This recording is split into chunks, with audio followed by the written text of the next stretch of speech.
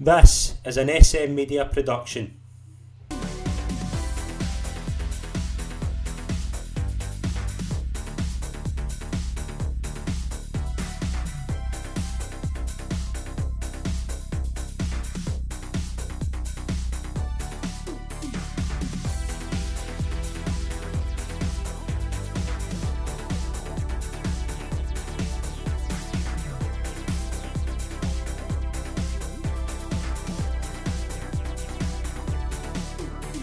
Hi folks, and welcome to the latest episode of Chronicle the Rangers Journey right here on SM Media. I'm Scott McPike. It's an absolute pleasure to be your host as always. We are now at the stage of 2012 to 2015. What happened when Rangers assets were sold to Charles Green, and what followed was 3 years of utter boardroom turmoil. To join me on this part of the journey, I am absolutely delighted to be joined by, from the Sons of Struth, Craig Houston. Craig, it is an absolute pleasure to welcome you onto the show. Thank you very much for agreeing to come on.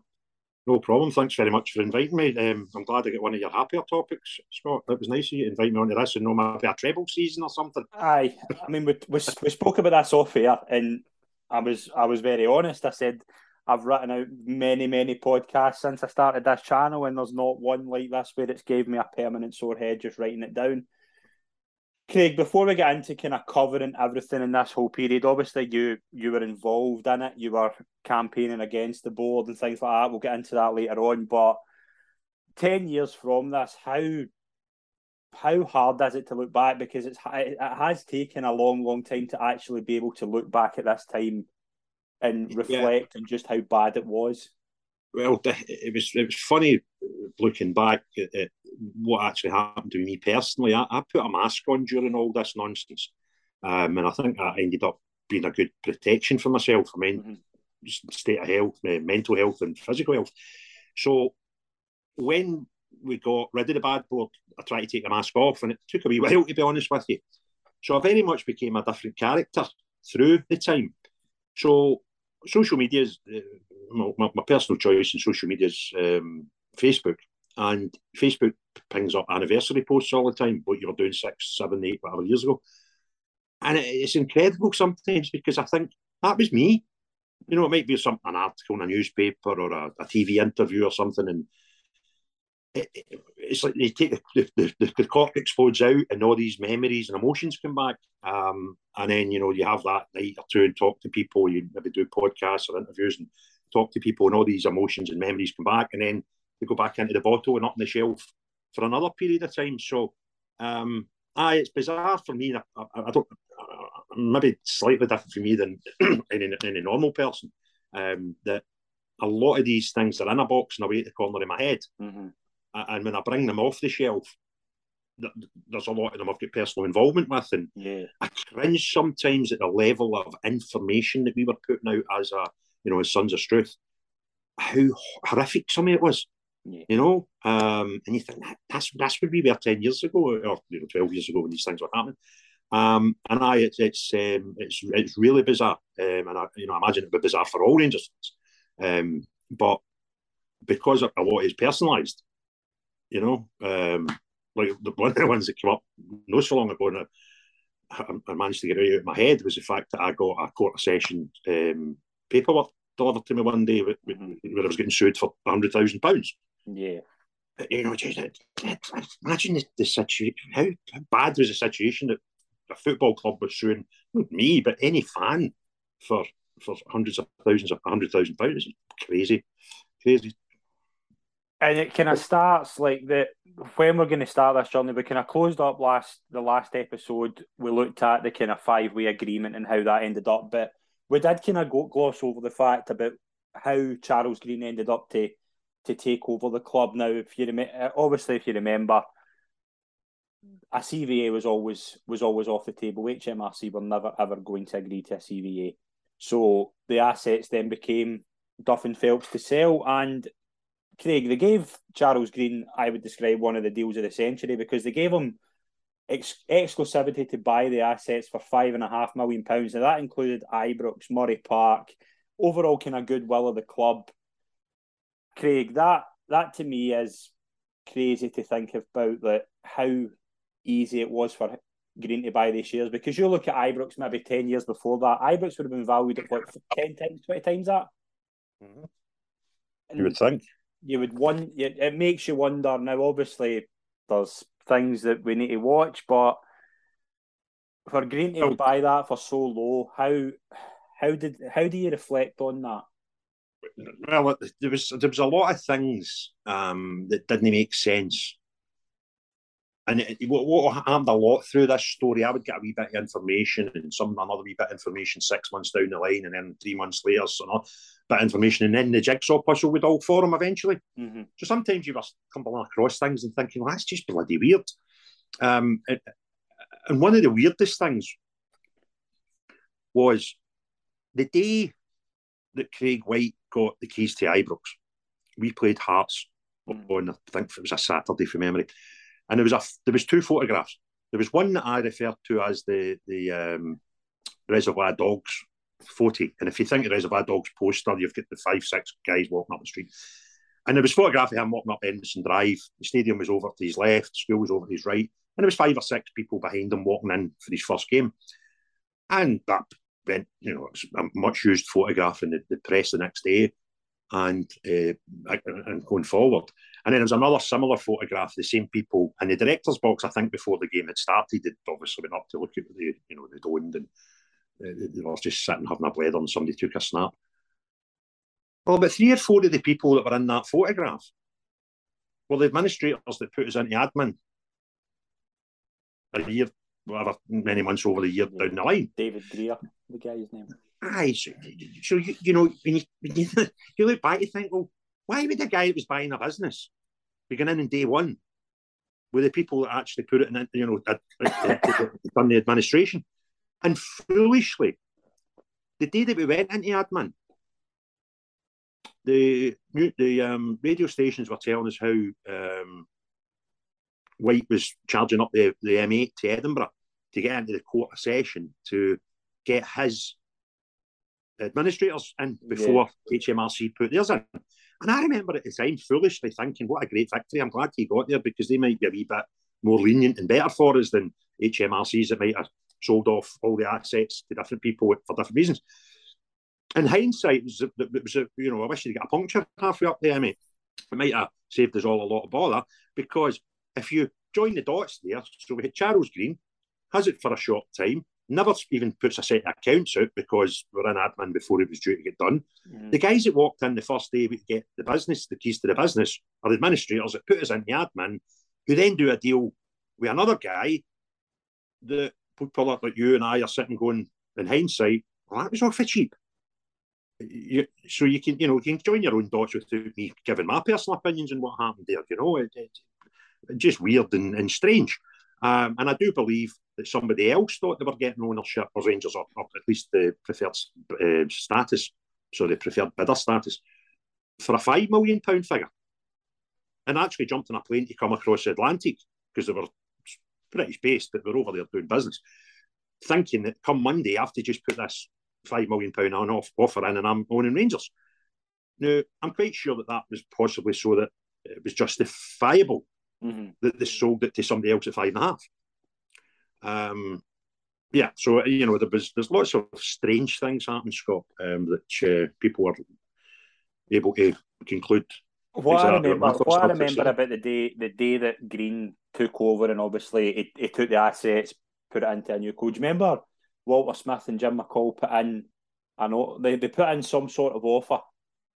Yeah. At the time, that was always weird to me. Like, why at the time, and I know obviously why that wasn't put through, but at the time I remember thinking, why did Smith and McCall not go in earlier? Why? Does Jim McCall? We know Jim McCall's very successful businessman. He probably has the money to do it. Why did he come in the day after?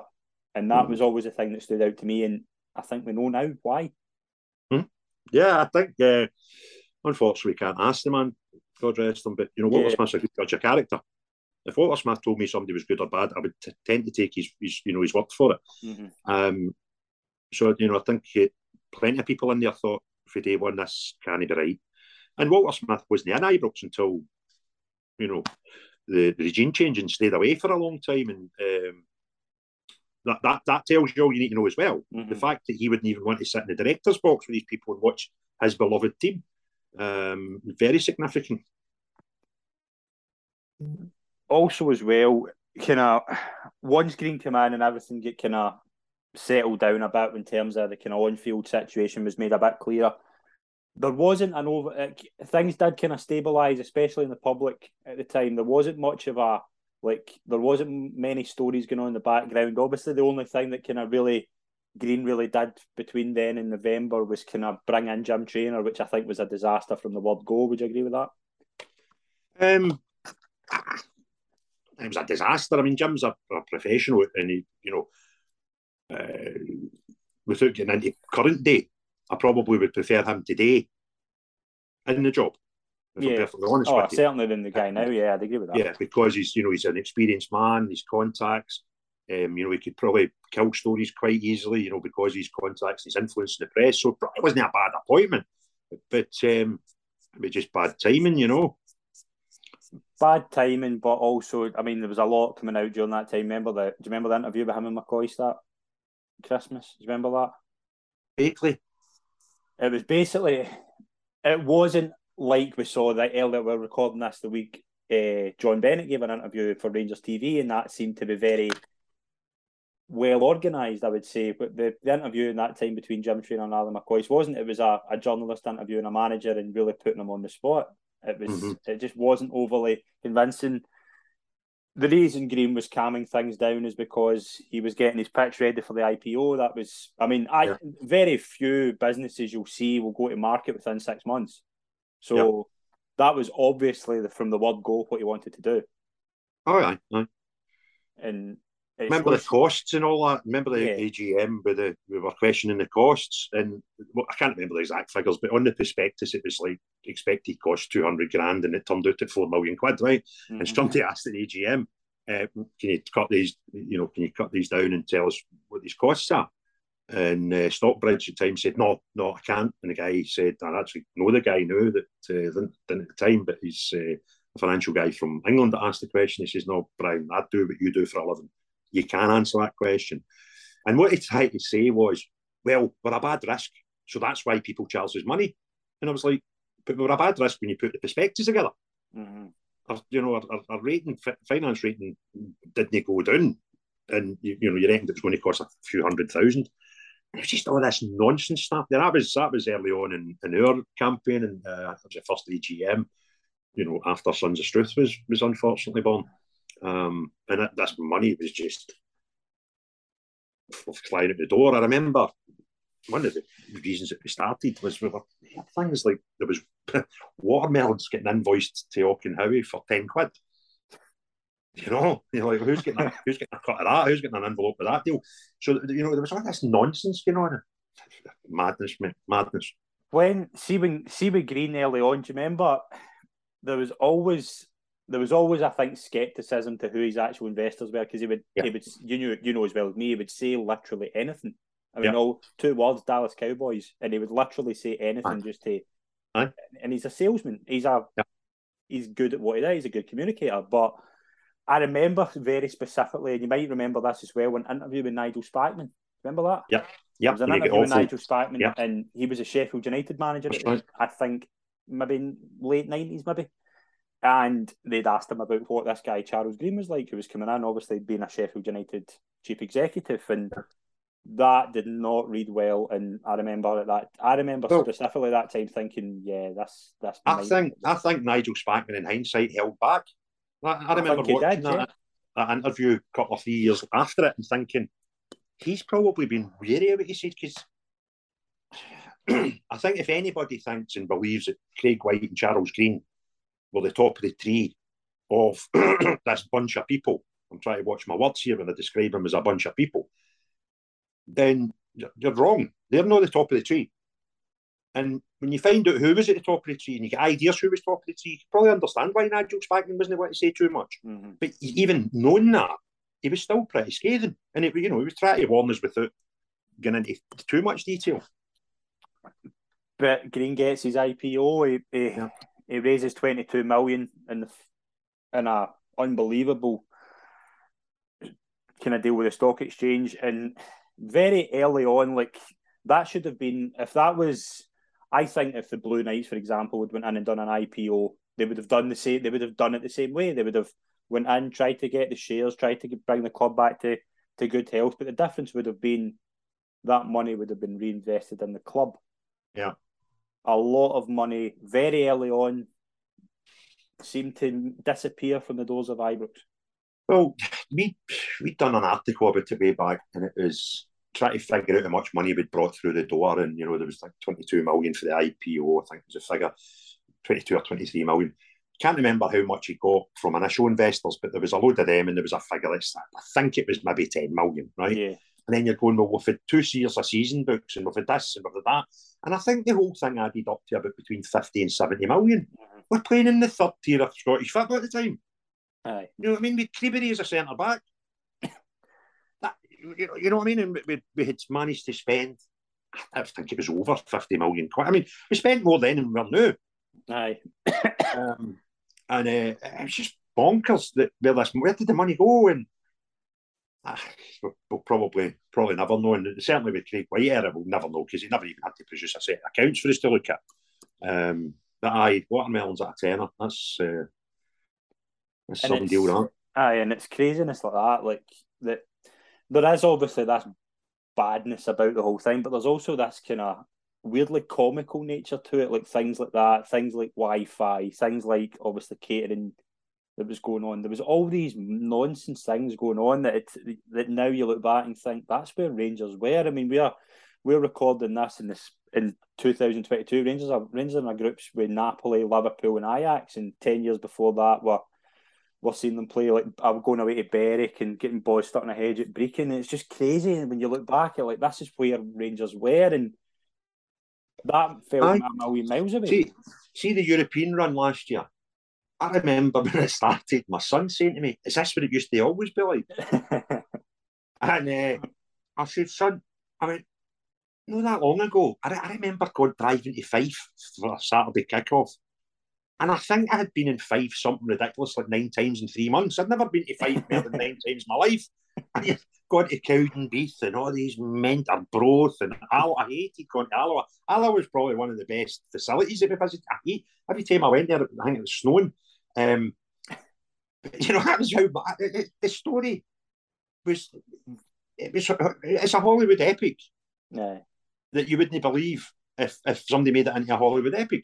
It was just crazy. Every day there was something else. Every day there was more information coming out and more stories, and there was so much. But the kind of the two kind of good bits of news at the time were obviously the HMRC verdict came in slightly later than we originally thought, but it was ruled that they'd not contravened any tax law with the use of EBTs. Obviously, HMRC went on to appeal that later on, but at the time, that felt like a vindication. It did, and the same with the Lord Nimmo Smith thing. This felt like all the people saying that Rangers were cheats, and you remember at the time that the newspapers were full of it, that Rangers should be. Do you remember Michael Kelly going on STV and guys like that going on, and they were just basically bringing these guys out to have a pop, and this felt like a vindication. I remember very specifically as well Chris Graham going on STV that night. I remember having a wee dig at Spears. Aye. Because it was a vindication, and that's totally what it was, and it felt that at the time, didn't it? Oh, 100%. I get taken on to BBC to do a live thing the night that result came out. Mm-hmm. But I remember I didn't know Chris at the time. I was just a rank and file guy. I needed to know who Craig Houston was when he done. I remember watching that live and thinking, "I like that boy. He talks well. He's got his information lined up, and he's up against a professional." Mm-hmm. And I think he won with a unanimous decision that night. And it was an inspiration to me, if I'm perfectly honest with you. Mm-hmm. When 6 months, a year down the line, I had to start doing that sort of stuff. And we were just getting lined. You're right, they were pulling folk off. Just have a go at Rangers. Papers were at it. The news, the radio stations were at it. It was just crazy. And it was just boot us, and we're done. And I thought, you know what? You wouldn't do that in the street on a fist fight. Yeah. people in the street that fight in the street have got better morals than the people that were coming in to have a pop at us. What did they want? Were they not happy that we actually came through the other side? Were they not happy that we were still playing at football that summer? Would they have preferred to have no Rangers in Scottish football? Which, but then you've got a one-horse race that it's hard enough to market Scottish football now, but I genuinely think there was disappointment with some people that we actually kicked off that season. Mm-hmm. Oh, definitely. Yeah, I think you see it still to this day. There's nonsense everywhere. I mean, it's the people that were having a dig thought that they wanted the club gone, and the fact they're still here is the fact that they've not got their wish, and that is it's bitterness. It's nothing. And we spoke about that last week with the SPL vote. I mean, if you're telling me that you would boycott giving your own club season ticket money in favour of voting, that's right. To me is the lowest of the low, and I've said that repeatedly. Your hatred for us was more than the love for your own club. Correct, and that to me, I will never ever understand that, and never ever want to. But the thing with this whole thing is this kind of first season in the third division. Obviously, we spoke last week off the park. On the park, it was relatively routine. It wasn't fun to watch, but off the field, it was beginning to kind of come to a head a wee bit. I mean, Green, I think people had saw through his bravado, I think, and getting into the kind of that day in April where the police obviously get involved with searching kind of relating to the purchase between White and Murray, and obviously the day with the ticket to steal White had. We didn't really touch on the ticket to steal, but White was ordered to pay it back. The 18 million he'd lost a claim at the High Court, but the SFA then got involved with Green, asked Green about his dealings with White, and this seemed to be the day it all turned, because after that it was, I think, there was a thing with Green, I think, as well. I think it's that desperation of you want this guy to be a good guy. You want a good guy. And you were seeing it that he was just full of crap. And it was just a... I get taken down, invited. There's a football media course done at a place down, is it Burnley University? It's a football university. Mm-hmm. And I get taken down, invited down by a guy that was a professor at it. He's now a director at Aston Villa. Right. And he wanted me to talk to them about fans' movements. Mm-hmm. And when we were talking, I said, with the experience I've had now, I could write a book about how to rip a football club off. Mm-hmm. Because you turn up and you delete where applicable and tell everybody that your vision is to get us in the Champions League, stroke the English Premier League, stroke the Championship, stroke the Scottish, whatever suits the agenda. Yeah. And you get football, and the reason you can do it so easy is football fans, and I know this through personal experience, football fans want to believe good news and they want to disbelieve bad news. Mm-hmm. So when this guy that nobody's ever heard of before starts a thing called Sons of Struth on a whim and starts handing out pieces of paper outside Ibrox to folk telling them bad news about their club, they don't want to know. No. The default setting is we want to listen to the guy that said we're going to be in the Champions League within 5 years. And that's what kind of got Murray. That's what kept Murray, kept the reputation with Murray for years, is that people didn't want to believe that this guy who was feeding them everything was running the club into the ground. And that was, I remember, David Edgar said that repeatedly over the years that he said that. I mean, he was the guy, they were the guys telling everybody what they didn't want to hear, and you know as well as I do, it's impossible to get through. But the saving grace with Murray was, Murray gave us 9 in a row, Gascoigne, Loud, all these things, so at least with Murray you had a bit of balance there. That you knew, we all heard stories about the metal bills getting into when we constructed the club deck and all these things. Understood all that, but you always had, on the flip side of that, Gaza, Loud, 9 in a row. Almost every year in the Champions League, all that stuff, So, yeah, and listen, Manchester. So, but with these guys, we had beaten Brechin. Yeah. Did nothing to balance it with. With no balance. So when the stories started coming out and they were bad, they never really had much. They couldn't say, but we brought you Gaza. You brought us Creebury. Wow, no. Brought us Big Clark. All this stuff, but Aye, horrific, mate. Getting into that kind of the summer of 2013, kind of Green had resigned. Walter Smith had come in as chairman to the board, and I think almost immediately, as you say, I think he saw right through what was going on. I think he just saw a complete circus. Yep.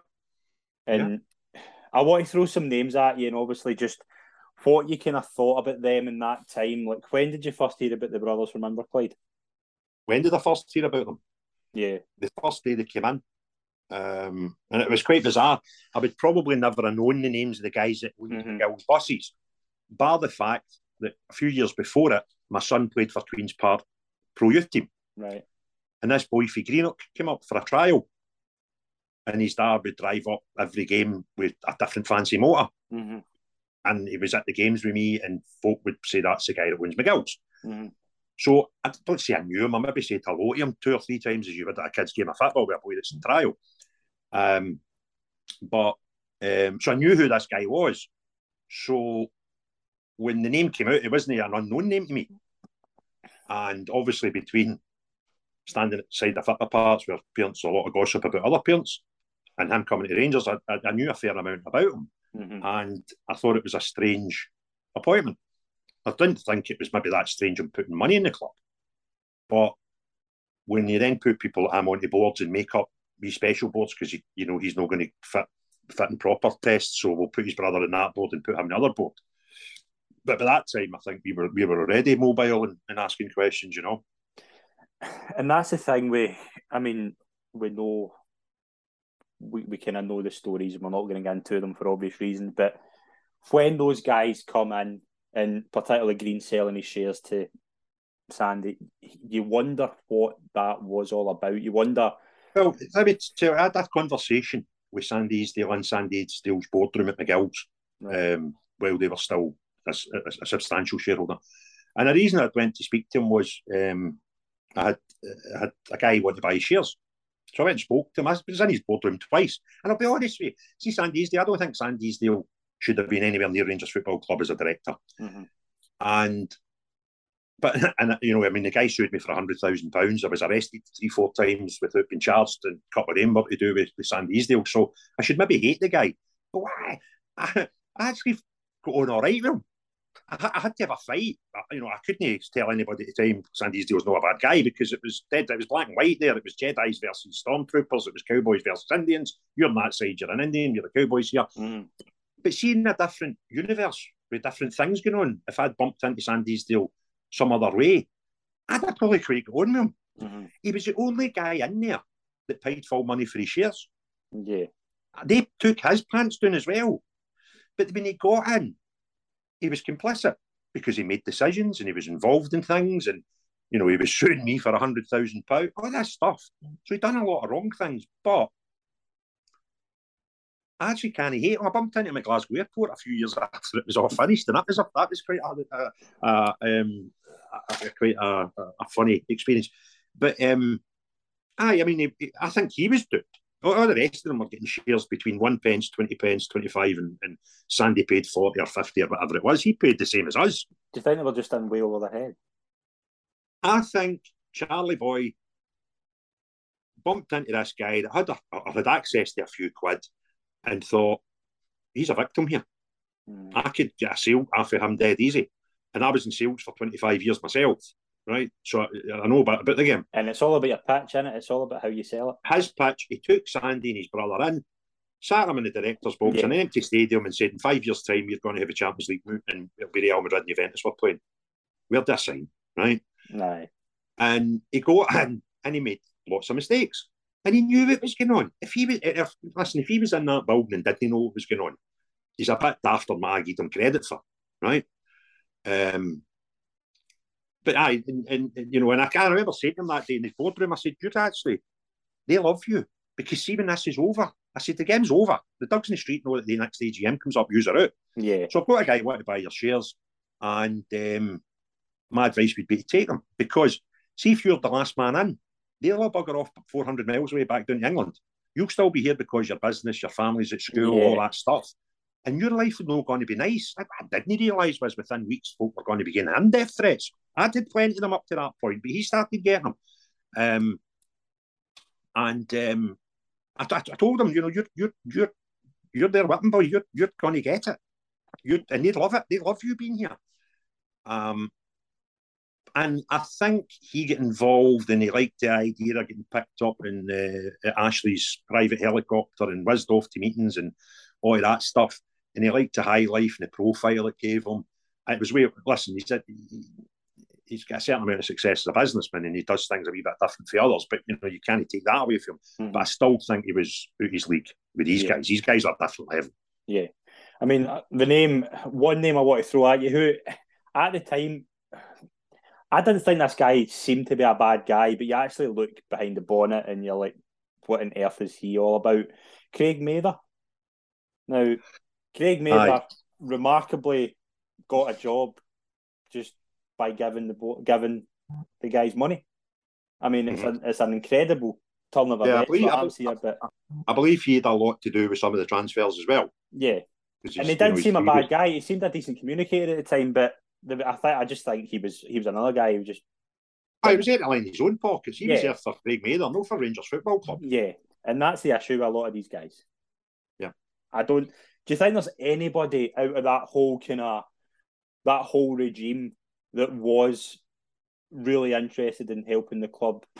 There was one guy that I spent a lot of time with, and unfortunately, I was in his office when people were wanting to take his seat off at the door, and it was the night Sandy Jardine passed away, and it was Graham Wallace that told me that they'd just got a phone call. Yeah, and I got on well with Graham, but again, he was on the other side for us, and I think under a different time, again, he was in the wrong place at the wrong time. I think he genuinely did want to do a job, but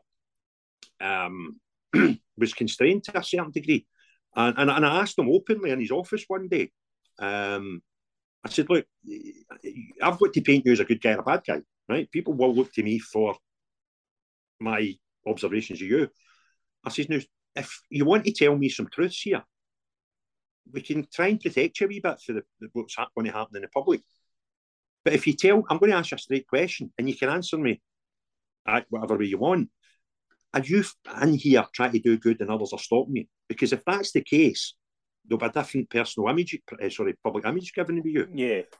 Do you know what he done next? He looked over his two shoulders as if to check nobody was listening and said, no, Craig, everything's fine in here. And it just, I was in, as I said, sales for 25 years. I didn't study body language or anything like that. But when you're in that industry for that long, you get to understand when something odd's happening, and that was certainly one of these situations. But again, and a funny thing happened. I got a message on Facebook off a random guy saying to me, "I'm in London now, and guess who's sitting in the restaurant with me?" And I went, "Who is it?" And he said, "Graham Wallace." I said, "Oh, is it?" I said, "Go and tell him you've just got a message off me and say I'm asking for him, and I hope he's well." And the guy was like, "What?" I went, "Oh, seriously?" I said, "It's a nice activity." He was always present to me. He would, anytime I wanted to go and speak to him, he would be. He was easy to speak to in the current board, if I'm perfectly honest.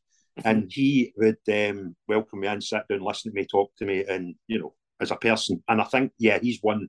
You've asked me a question. I think he's probably the only one that I kind of always had a feeling at the time that Malcolm Murray seemed to know what. Well, to be fair, I don't class Malcolm as being in that gang. Aye, but I think he went in for the right reasons, but I think quickly he was just way. Yeah, well, by the time we had mobilised, Malcolm had been in and out. Aye. So Malcolm was never on our hit list, and I got to know Malcolm very well through the time. And he used to help me with things that I didn't understand. I used to be able to phone him and say, "Malcolm, what does an IPO mean?" For example, things that that a fan shouldn't know, and I had to learn pretty damn quick. So I don't. Malcolm was the same sort of thing as they try to do with Walter Smith, to be a face. And I know through personal conversations with Malcolm, and I don't want to divulge that because I don't know how much it would get potentially somebody else into bother. There was things being hidden from him, and there was things that he would constantly ask that he was never given the answers to, and given strange answers and all that. So, no, I certainly don't have him even in, and I don't see him in that group. Yeah, I mean, we'll touch on a couple of guys who really do not have any redeeming qualities at all. Imran Ahmed, David Somers. Imran Ahmed, unfortunately, didn't have the privilege of meeting that man. But when you've got a guy, in the periphery of your club who's on Liverpool's most wanted, that's never a good starting point. That's just never a great starting point. And I remember the time he turned up at Ibrox, and there was journalists all flying about the town. And I think just before that, Sandy had said that he'd not had with the club on some interview, and within weeks or months, he's driving them about and taking them for meals in the Regano and up at the training ground and all that. You're like, guys, we're no thick, know. But that's never a good look. And the Somers one, that guy, my everlasting memory of that guy will be the AGM when somebody asked him a question and he gave him the answer. Well, when you're the chairman of the Rangers Football Club, you can decide what happens. And you thought, seriously, mate? I remember, and somebody tried to attack him. That was the one in the corner where they were end, if you remember, the right corner. It was just basically it was like a gazebo you would see in somebody selling hamburgers at in a scout fete. That's generally what it was like. Seen better marquees at scout fetes, and then as they were going out, they had to go up the Govan front to get back at the stand, and I think somebody took a flyer for them, and quite right, saying quite rightly so. That's maybe a wee bit harsh, but you can understand why that happened. But that was my everlasting memory. I remember him and Bomber having and England bias had just come in at that time as well, when Bomber had said something like, "Rats, I hope you're a better quality man than the other rats at that table," and that was the feeling among the fans. Like, we could see what these guys were doing, and it was just like crazy. But again, I mean, the accounts come out in October, and there's an operating loss for £14 million. Despite a 22 million share issue. I mean, stuff like that does not happen anywhere else other than it's either one of two things. It's either on purpose or it's just really, really poor. It's only one or the other. But how do you go from that? And what was the kind of thoughts when you heard that? And you heard obviously the stuff about like McCoy's wage. McCoy was in a substantial wage for it, as you say, a third division manager. Green's bonus and things like that. Just there was so much going out the club, and it was just remarkable how quickly it all seemed to just go away. This whole kind of that money, it just seemed to just vanish off the table. Yeah, and around about that time, again, if you think the chronological order, Ardman happened, Green comes in. A few months after it, this guy turns up in your telly for an organisation called Sons of Struth that nobody's heard of, and starts putting out leaflets and all that stuff. And we did get a lot of people angry with us at football matches. I remember one guy threatening me at air one day, and I was like, I actually understand it. You know what I mean? But it was things like that, set of accounts coming out, that got people going, hold on a minute.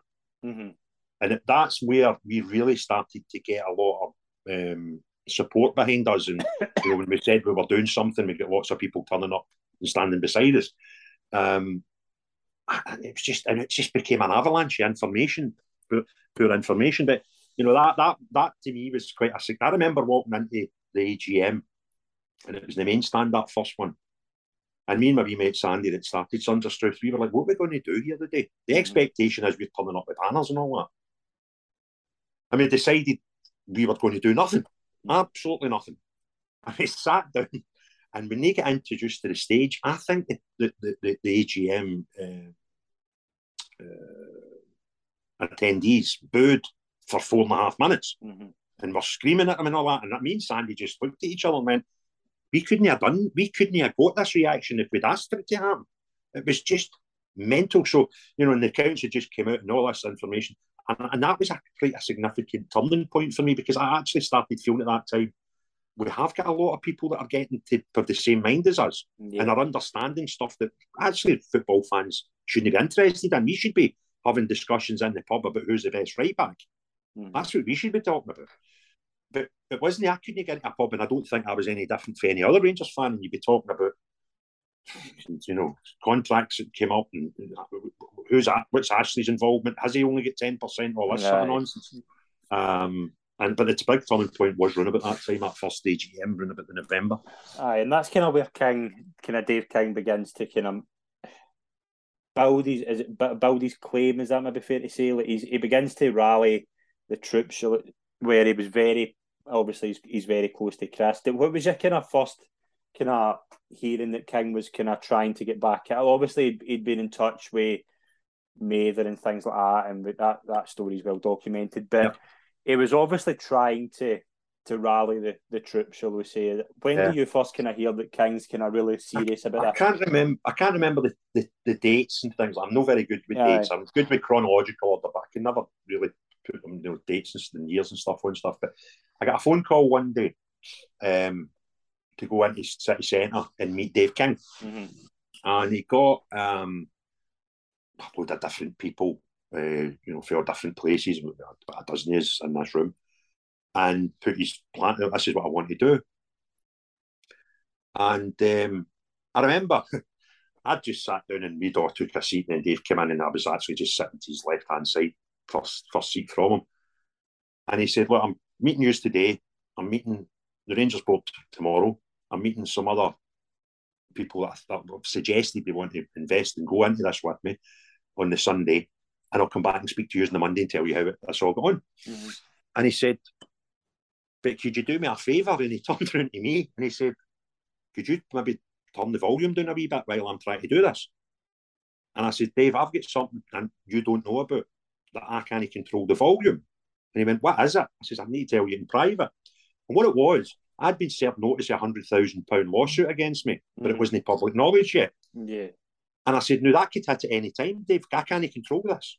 That'll create a lot of noise. I said, so I'll tell you what I'll do. I said, I think you're wrong, because we've done this before with them and we've turned the noise down thinking they were coming to the table with stuff, and they've double deltas and stuff. So I don't think we should ever turn the noise down. But you're a man that knows boardrooms better than me, and you're going in to speak to these in the boardroom. So I'll appreciate that and I'll take that on board. But I think you're wrong. But if this thing comes out about me getting sued for $100,000, that'll create noise that I can't control. And he went, no, that's fine, I appreciate that, and thanks very much. Came back in on the Monday after meeting the board. He sat down, and the first thing he said was apologise to me. And he said, Craig, I asked you on Friday to turn the noise down, and you were right and I was wrong. I've now met these people. They do not deserve anybody to give them any slack at all. So don't let anybody ever tell you to turn the noise down again, because they're cranks.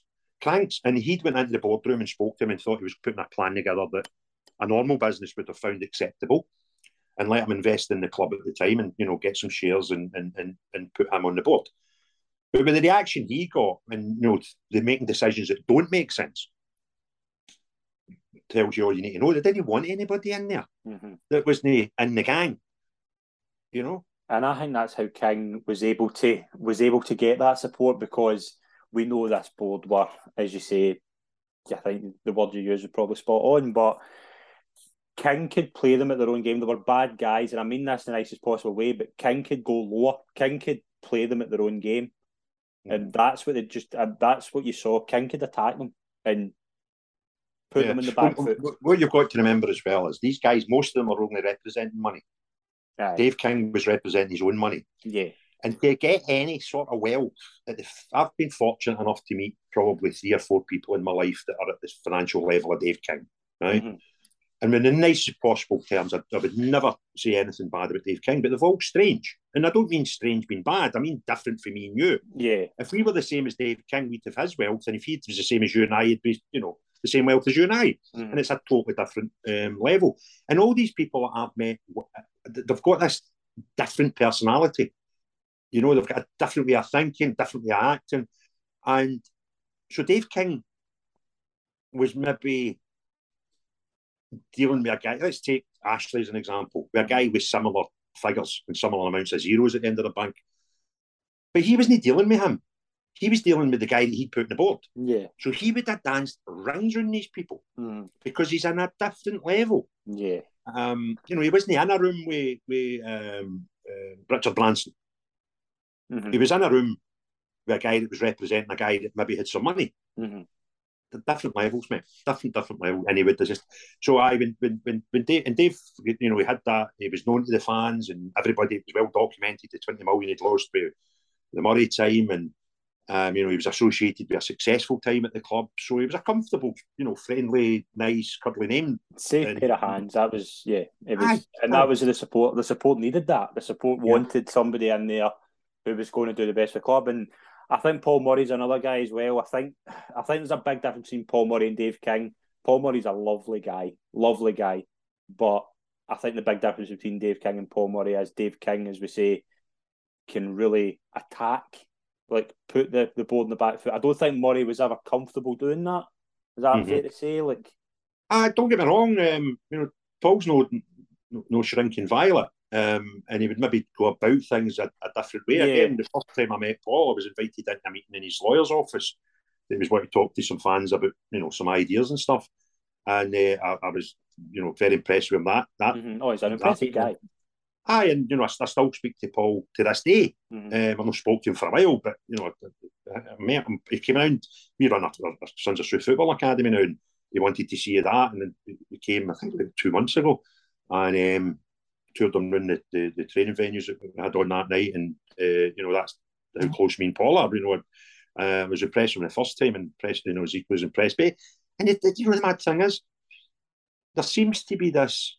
I'm going in fast forwarding 7 years, but there seems to be this thought in some people's minds now that suddenly Dave King and Paul Murray are not good people. No.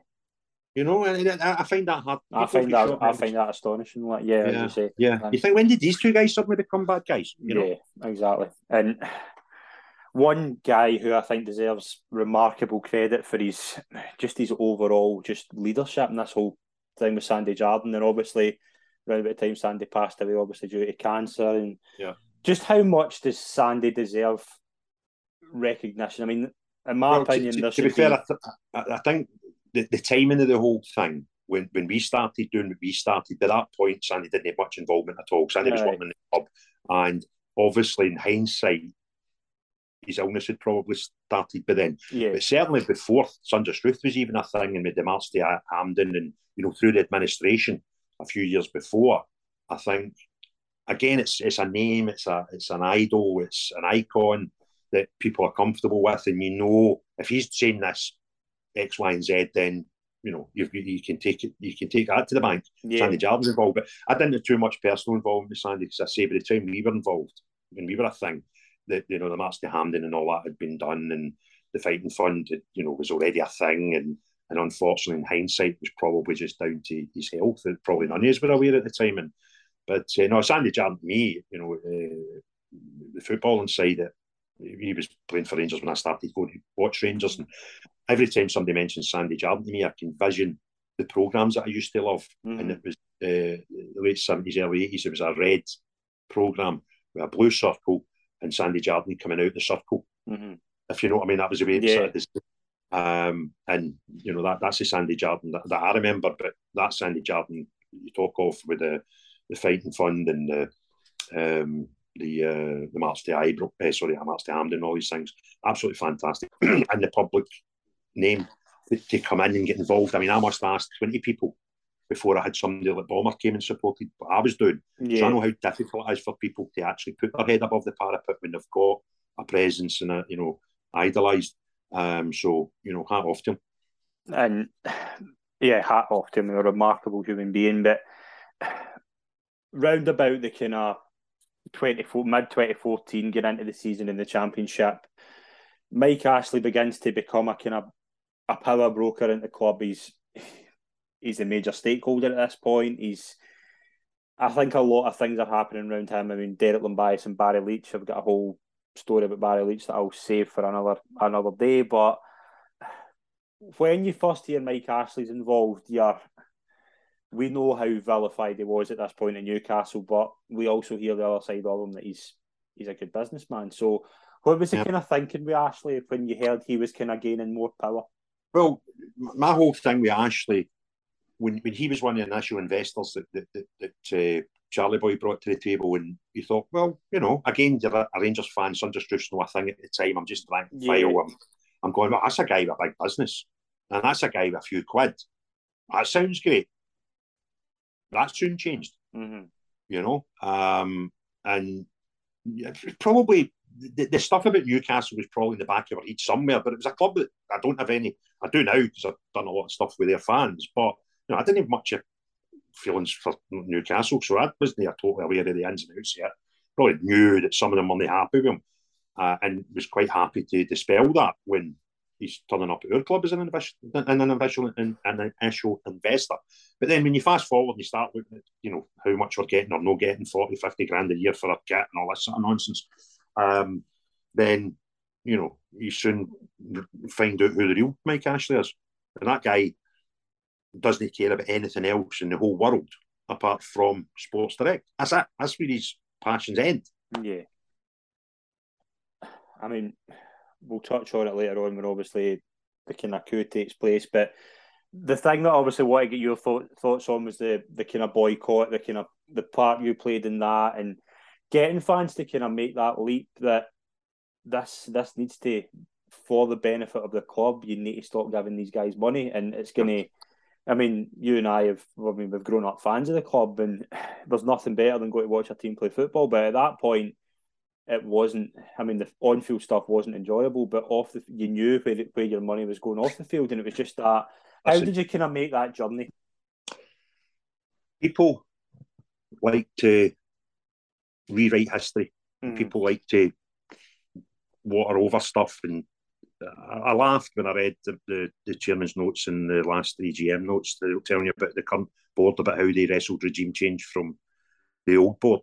And, as fortunate as we have to have these people that are Rangers fans and have put money into the club, not one of that board wrestled anything for anybody. Yeah. The three people that wrestled the club from the old board were John Gilligan, Dave King and Paul Murray. Yes. Okay. But the biggest single thing that got them in that position, regardless of what anybody wants to tell you, was that boycott. Mm-hmm. If we didn't boycott to the levels that the Rangers fans did for the season ticket renewals, we might have been into admin before we get rescued. Because I strongly believe that was the end game for the second thing, right? So we had to do it, and we had to do it pretty damn quick. And I believe that was the single biggest factor in getting regime change. And I get emotional talking about it because I think the year before it made 40,000 season ticket holders. Mm. And on renewal day that year, we had 16,000. Yeah. Now see when we came up with this mad idea, and chronologically what happened, it was a bit bizarre. We used to plan protests and stuff, and we used to go to a hotel on the south side of Glasgow called the Ivory.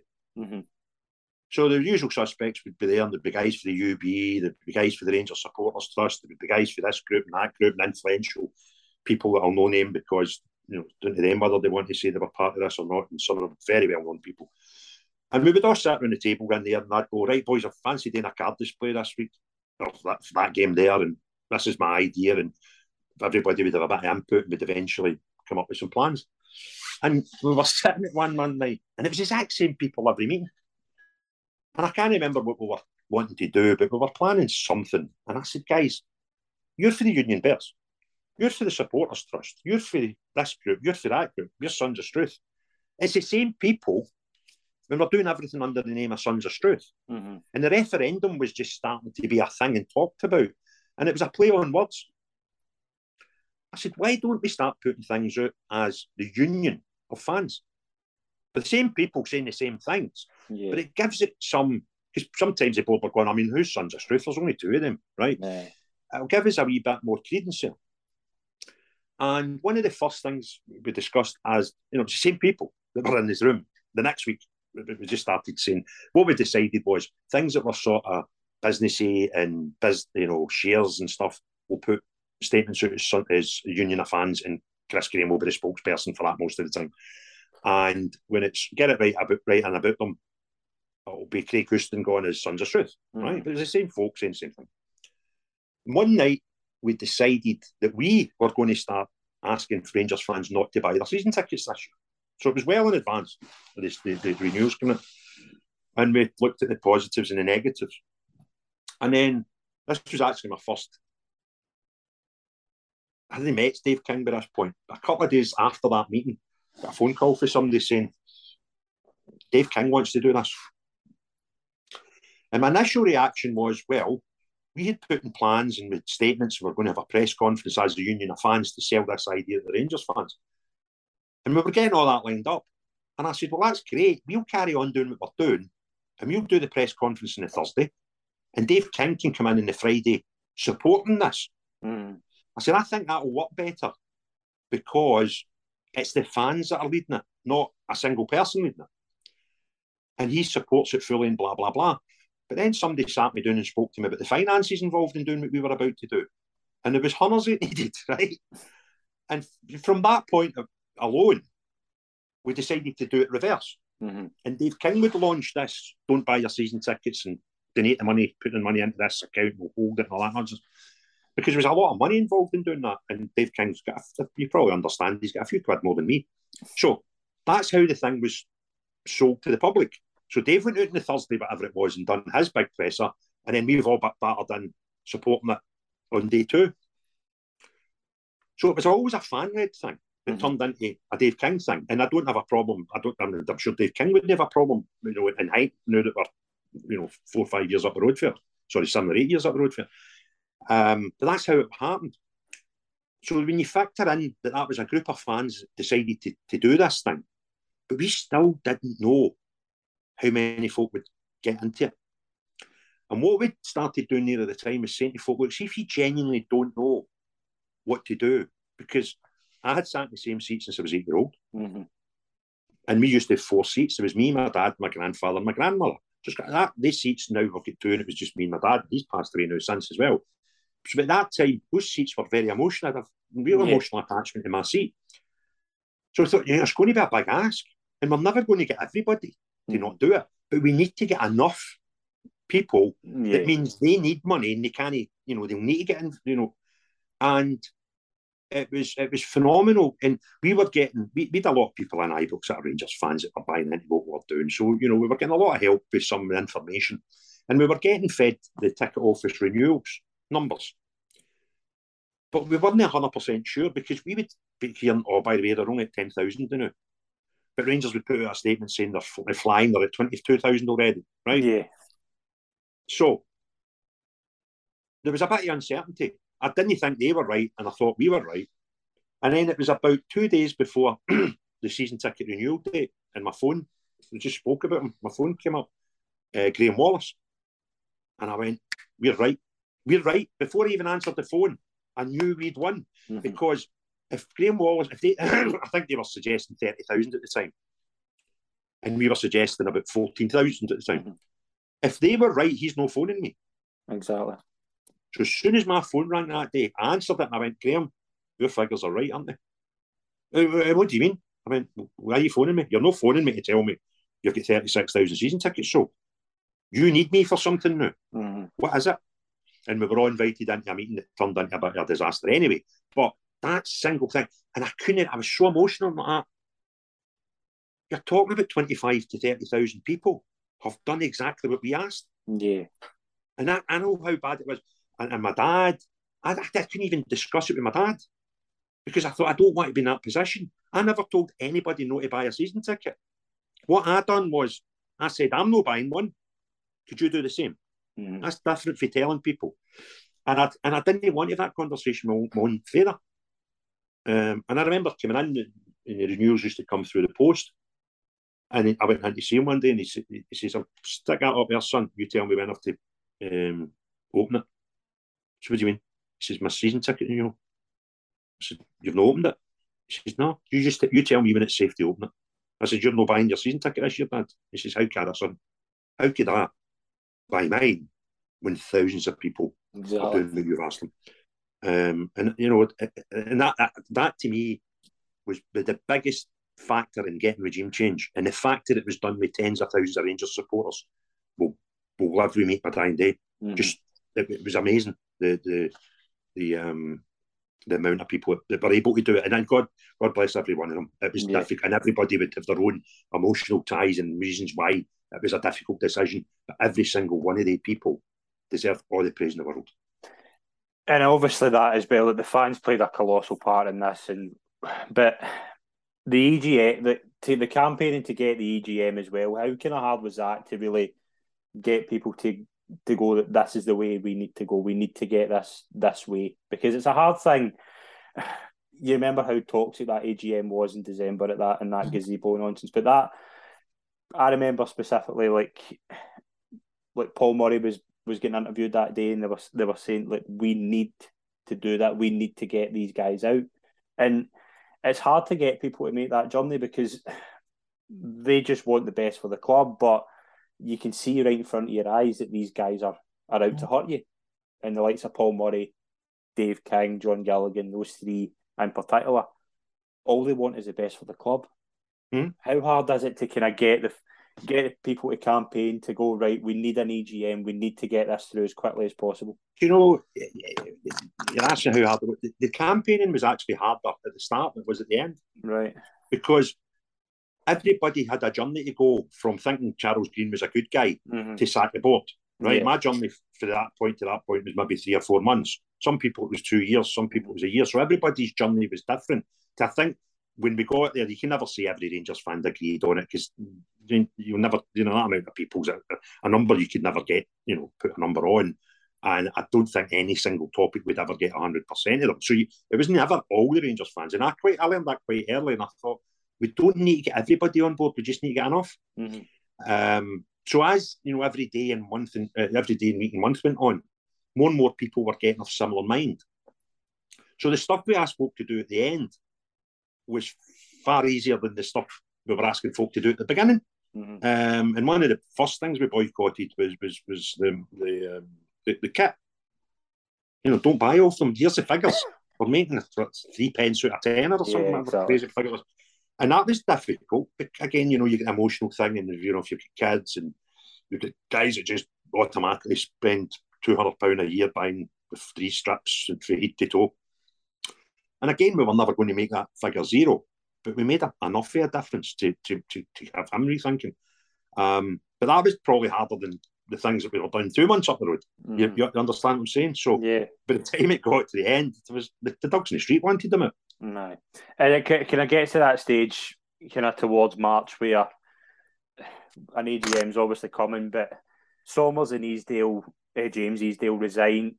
Do you think they obviously must have saw the writing in the wall, because they knew the fans they were getting a vote, and they didn't have much in the way of support. The fans hated them. That's simple. Yeah. They absolutely hated them. They must have saw the writing in the wall. Oh, 100%. When they saw the writing in the wall from, though, it got to a stage where, because you remember, we speak about Green, that ridiculous interview he did with Jim White. Remember, he's in the hospital bed. That's Chuckles at his best. That's the Chuckster going, feel sorry for me, I'm in the hospital. When I think was a quote that day was to get arrested or something.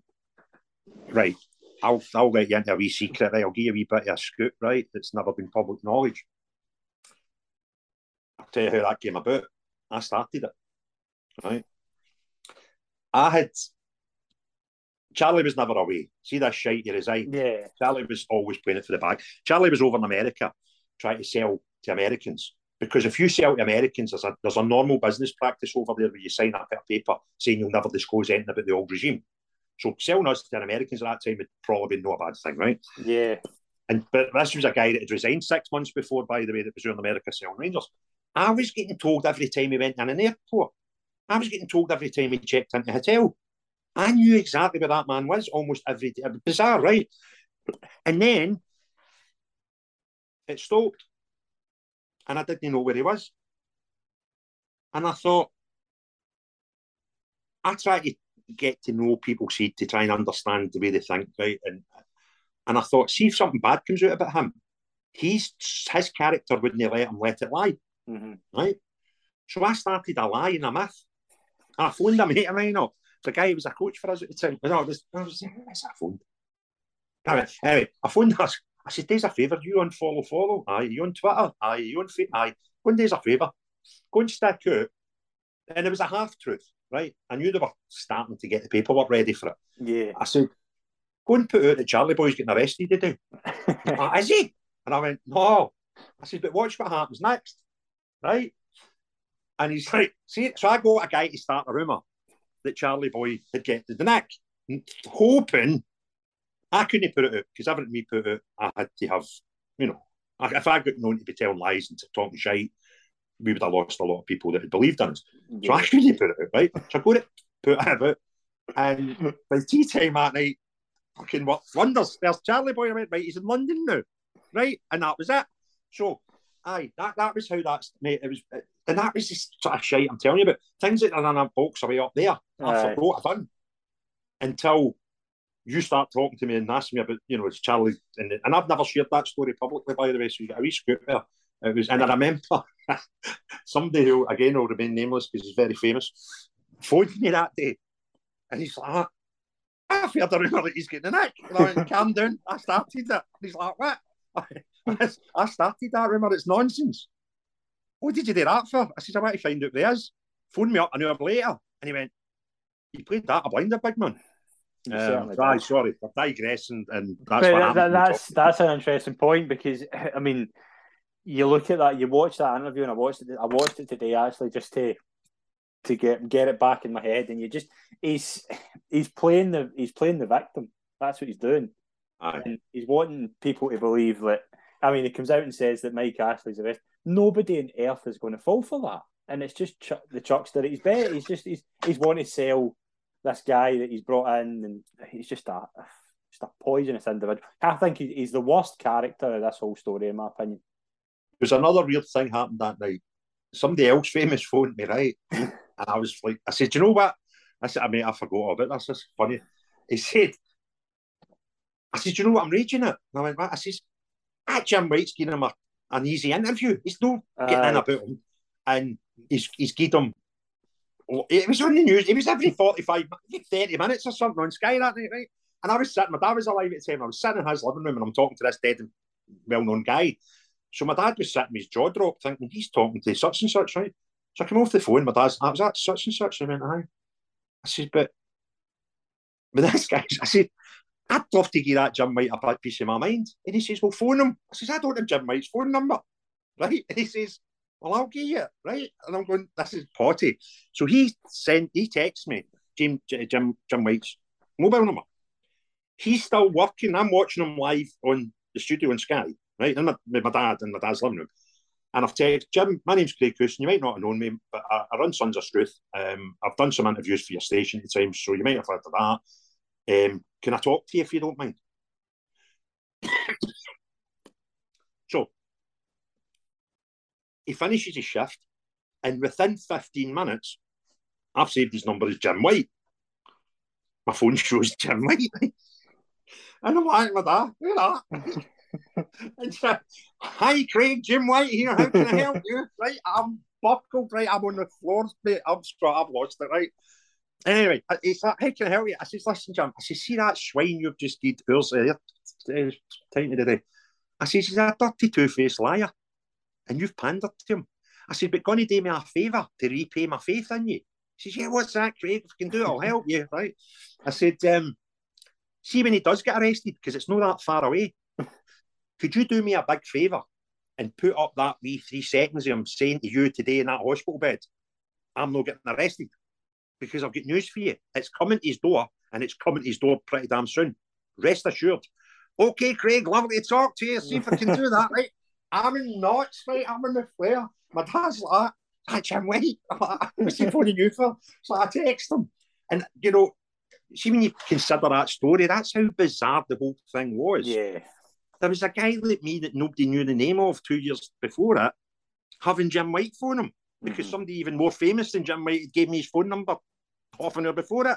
And you're like, what is going on? You know, oh, sorry, mate, that was that was brilliant. That was brilliant. It was a great impression as well. It was all right, aye. It was good, actually, aye. I've looked forward to listening to your podcast back and see if I can pull off a Jim White. Hi, Craig, Jim White here. Oh, brilliant. When the good guys eventually get the EGM, and just remember everything about that day just felt monumental. What was the kind of memories of that day? If you can look back in that day and just think of what your overall memory was. Well, the first thing was going to the AGM, and I had loads of people saying, "Can I pick you up?" And I went, "No, I wanted to walk Paisley Road West like I did on a match day, and I wanted to do it myself." There was never any doubt that it was only going that way. the dogs in the street knew that the result was done before the AGM opened up, and we all had the information because we knew the voting patterns and we knew who was doing what, right? So I wanted to take it in. To me, it was a bigger victory than 9 in a row. It was that important to the club. Yeah. And so I wanted to go to Ibrox that day as if I was going again. So I walked to Ibrox, and when I got there, it was quite humbling because the amount of people that wanted to, strangers, I don't know who they are, come up and shake my hand and pat me in the back. And I was like, I always find it difficult because I always, my stock answer is I've never done anything myself. I was maybe just loud. But if, like this, the strip boycotts and the season ticket boycotts, if thousands of people were, you remember the Hearts game, the crowds outside Ibrox that night were mental, with people putting up, red flags and blue cards, red card and blue card displays, 30,000 people holding stuff up. If these people hadn't done that, maybe not got, the result that we all wanted.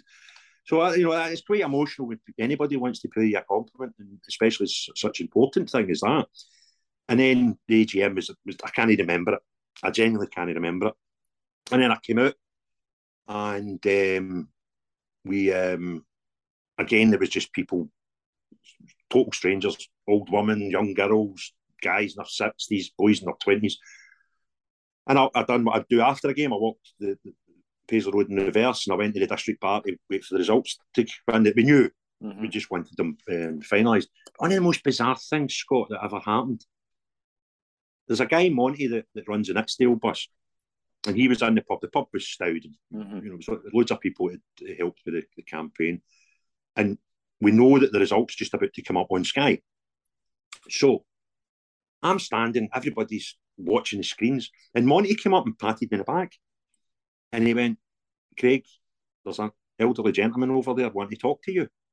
I went, I ain't bother, mate, but this result's just about to get declared. And he went, no, Craig, you're not listening to me. Go and talk to that old man. And I thought he meant just to show him a bit of respect because his age, his seniority. And I thought, why is he so... Give me 30 seconds to this. Anyway, I'm looking at Monty and I'm thinking, Monty knows the game better than me. Monty was a great help because, through all the stuff that we've done. Anyway, so I walked the length of the bar, in the district bar, and there was this old up man. And I said, how you doing, sir? My name's Craig Houston. My friend said you would want to talk to me. And for the life of me, I'm trying to remember his name. I'll remember it 30 seconds after this call finishes. I can't remember his Christian name, but his surname was Struth. Right. And he was his nephew. Right, okay. Wow. And he was 55. And he came to the AGM. And he said, and he got tip of my tongue. It wasn't Bill Struth, but yes, he's man Bill Struth. And I went, Struth? As in Bill Struth? He says, yeah, that was my Uncle William. Now, my heart just went. Yeah. And see, that's exact moment, Scott. The pub erupted as the result came through. Right?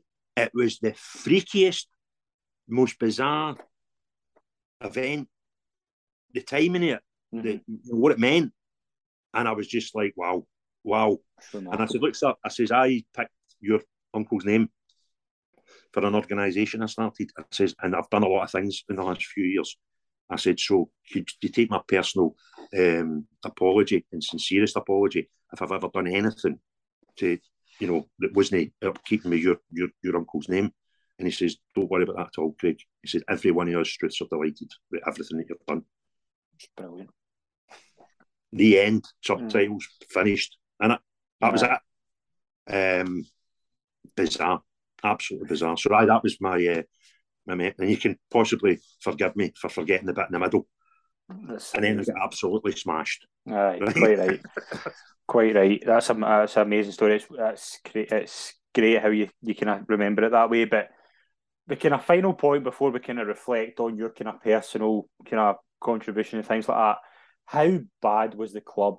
See when the good guys walked in to Ibrox, how bad a state was it in? Right, well, I'll tell you, there'll be 3 different levels of how bad it was. There'll be the how bad it was that was made public. there'll be the how bad it was because I found out other stuff that maybe wasn't in the public domain. And then there'll be the level that only ever the directors of Rangers Football Club will know me. Mm-hmm. Now, you and I know, without any insight, how bad it was. Mm-hmm. The building, for example, hadn't been touched in nearly a decade. Yeah. I don't think it was office chairs either, was that? They just didn't spend any money. You know, they went through a lot of money, but there was nothing to show for it. So that can only leave us to decide, you know, without leaving ourselves wide open for lawsuits, potentially, you know, where did this money go? The building was terrible. Every contract was in the favour of the other end, no us. You know, we were tied up with litigation and Sports Direct stuff. And there was a thing that I made public. I got arrested for this one, but never charged. I get arrested for allegedly internet theft of an email. And I put out an email. Sorry, that's what it was in the email. I was going to tell you the story about that. Was a Summers email that I had that was correspondence between him and Ashley saying, basically, you better hurry up and do something here, Mike, because if no, it'll look stupid us refusing Dave King's offer. Which was interesting because Summers told everybody that he was an independent director. Mm-hmm. But he was giving and taking instructions. So I had this email and I put that out. That was the thing I was going to tell you. So I put out another document I became owner of, and it was signed weeks before that AGM. And it was a 10-year lease on our shop at the stadium for £1 a year. Now, they done that on the way out. Mm-hmm. And that, you know, if they'd done that with that thing, common sense would suggest that they'd done that with everything.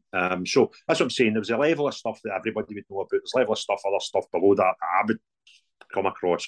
And then there's the truth, which would be even lower again. Yeah. So, horrific, mate. Absolutely horrific. Looking back, we spent a wee while going through it all. When I mean, there's so much and there's so much bad. But yourself, I mean, the first person I wanted to get on to talk about this was yourself, because the part you played in it. And how do you feel?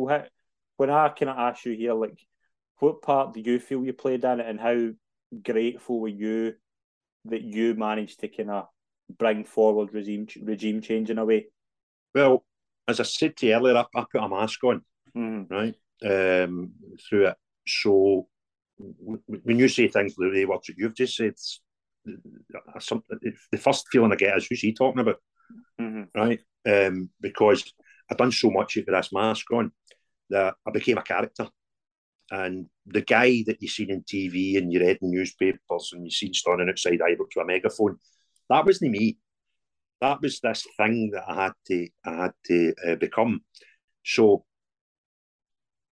it's strange. I find it difficult to take any plaudits for anything, because one, I think that's just human nature. You know, Scottish people are not very good at taking credit for stuff, but also because of this thing, I became almost schizophrenic by design, is probably the best way of describing it. So it wasn't me, it was him, right? And that probably helped my sanity through it. But as I said earlier, I've got a stock answer that I never done anything alone. I maybe was loud and I maybe come up with ideas and I was maybe push, and sometimes I was really good at pushing a wee bit over the line, especially when Rangers directors at the time were concerned. But, you know, if Craig Houston didn't have anybody standing beside him, it would just have been a noise. It would have achieved nothing. So I didn't do anything alone. And I was maybe loud and I was maybe brave, you know, when you factor in I had my life threatened, I was sued for 100,000, I was arrested, I had ashes at my back door, I had vans outside my house at 3 a.m. and all these things. So to get through that, you know, but, you know, there's a fine line between being brave and being stupid. But again, it wasn't me being brave because I had this mask on, it was that other guy. Craig Houston couldn't have got through that. I would have been finished after 2 or 3 months. With the pressure that I was getting, probably not a lot of people out there will ever fully appreciate what I was personally going through at the time. There was lots of, it was coming at me from lots of angles. But, so what did I do? I don't know. I obviously I had information at the start, and I started getting more and more information, and I was brave enough to share that with the Rangers fans. That I've done that. That's a, you know, I can understand that part. People say I galvanised the support. I was a leader. I never gave myself these titles. I just done what I done, and I'll tell you why I done it, Scott. The night before administration, I had a pal who was an ex-football hooligan. No. And I wasn't friends with him through Rangers. I was friends with him through coaching kids football out in Cambuslang at the time. And I phoned him up the night before we went into admin. So that would have been the 13th of April 2012. And I said, Sandy, see if we needed a mob together tonight, how many of your boys could we get together? And he went, I don't know, 40, 50, 25, 100. That depends what it is. I said, well, do you think it's fair to say that Bluey White's not telling us the full truth? There's something going on that we don't know about. He went, I think that's fair to say.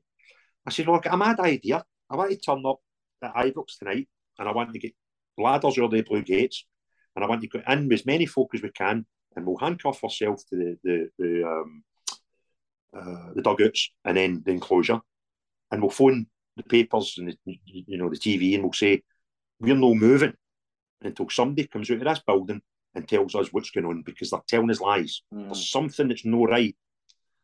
Well, Sandy Chug's one of the biggest nutters I know. Well, he's not big, he's about 4 foot, nothing, but you know what I mean? He's crackers about, right? Love him to bits. He's like a brother I've never had, but he's potty. And he said to me, big man, you're off your effing nut. I went, what? He went, do you think I could get 50 football hooligans to climb your... And I went, well, it's the only way. I couldn't get numbers up. And he went, you're off your nut. And that was the end of the call. The next day, we went into admin. Now, if we had done that night, nothing would have changed. We would still have went into admin the next day. It would have achieved zero. But what it would have done, it would have took away the guilt that I've got, and I know a number of other Rangers fans have got, that we actually done nothing to help prevent admin. So that's the only benefit we'd have got if that mad pal of mine had said, aye, that's a good idea, let's get 50 lads out and tie ourselves in. So what happens next is you get the news the next day, get him for work, phoning my mate, we're all in tears, we're all can't believe it. I went to meet him and I went, Sandy, how much do you inside now wishes we'd done something like this? It changed nothing, Scott. But I felt guilt, I was riddled with guilt. And the 2 years made a pact that night that if we ever felt bad about what was happening inside our football club, we would do something. Now, if we'd done something and it had no impact whatsoever, at least it would have taken away a bit of the guilt of doing nothing previously. If we didn't have that conversation on the 13th of April, Sons of Struth would never have happened. Because Sons of Struth happened to stop me and Sandy Chug feeling guilty if something bad had went on after it again. It's bizarre, isn't it? So that's why I done what I done. It was driven through guilt. And then by the time you start that ball rolling, we got some leaflets printed and started handing them out at matches and thought, this will last a fortnight. And it just evolved, and then we didn't even have a name. And we thought, Facebook, right, we'll get one of these Facebook things. And I was sitting, and what do you want to call the page? And I was like, oh, I don't know. And the Spirit of Shankly was in my head for some reason, which was SOS. And I thought, well, that's quite appropriate. Yeah. Struth, Jesus, what more, when you're wanting to talk to people with dignity and respect and all these standards. Sons of Struth. It was as quick as that. And right, okay, so I'll start this Facebook, Sons of Struth. And we thought it would take a fortnight. But it caught imagination of enough people.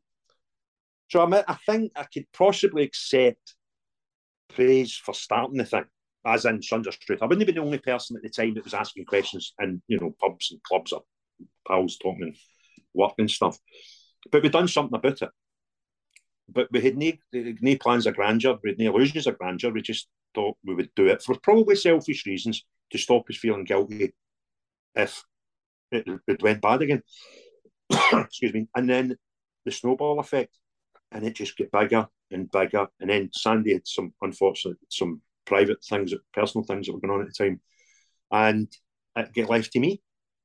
And don't get me wrong, there was sometimes some real dark times, and I needed help and some stuff that we needed to do that people will never know about, because it's just some things are best left unsaid. But we've done a lot of things that we didn't publicise. Let's put it that way. And Sandy, because Sandy's background was able to help me a lot of these things. So although it was me that done 80-90% of it, I tell you something, see the 10% Sandy Chug done, arguably as important as 80 or 90% I done. And a wee man, it was probably better because it has passed as well. You know, he was an ex-football hooligan, he'd been in jail and all these things. It was probably, if we were to plan it with a PR guy, they would have probably said, "You take a back seat, son," and knew that nobody knows has to front this up. But that wasn't why we done it. It was circumstances, you know, that led to that. So, you know, I could possibly accept a bit of praise for that. That I can handle that. But the other things, and you know, I find it difficult to accept praise. But again, there's you know this mask, and I forget half the stuff we've done, Scots. I keep saying to you know, I couldn't. Somebody wrote a book. There's a book out there by Craig Houston. I didn't write it. It was ghostwritten, and it probably tells about 15% of what went on, and it's quite a thick book. But you know, again, nothing would have happened without tens of thousands of people buying into and getting to be the same thought as we were from day one. Yeah, Craig, it's been absolutely a pleasure to talk to you. I've really appreciated you coming on. Thank you very much indeed. No problem. Well, listen, thanks very much for inviting me. I hope I've gave your listeners some pleasure in my tales of woe. And just finish off, thanks very much for the invite. I've enjoyed the experience.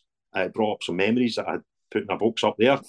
Some of them pleasant, some of them not so pleasant. But I just, anybody that's listening that didn't buy a shirt or didn't renew their season ticket or stood and held a banner or put up a card, thank you very much, because regime change wouldn't happen without you.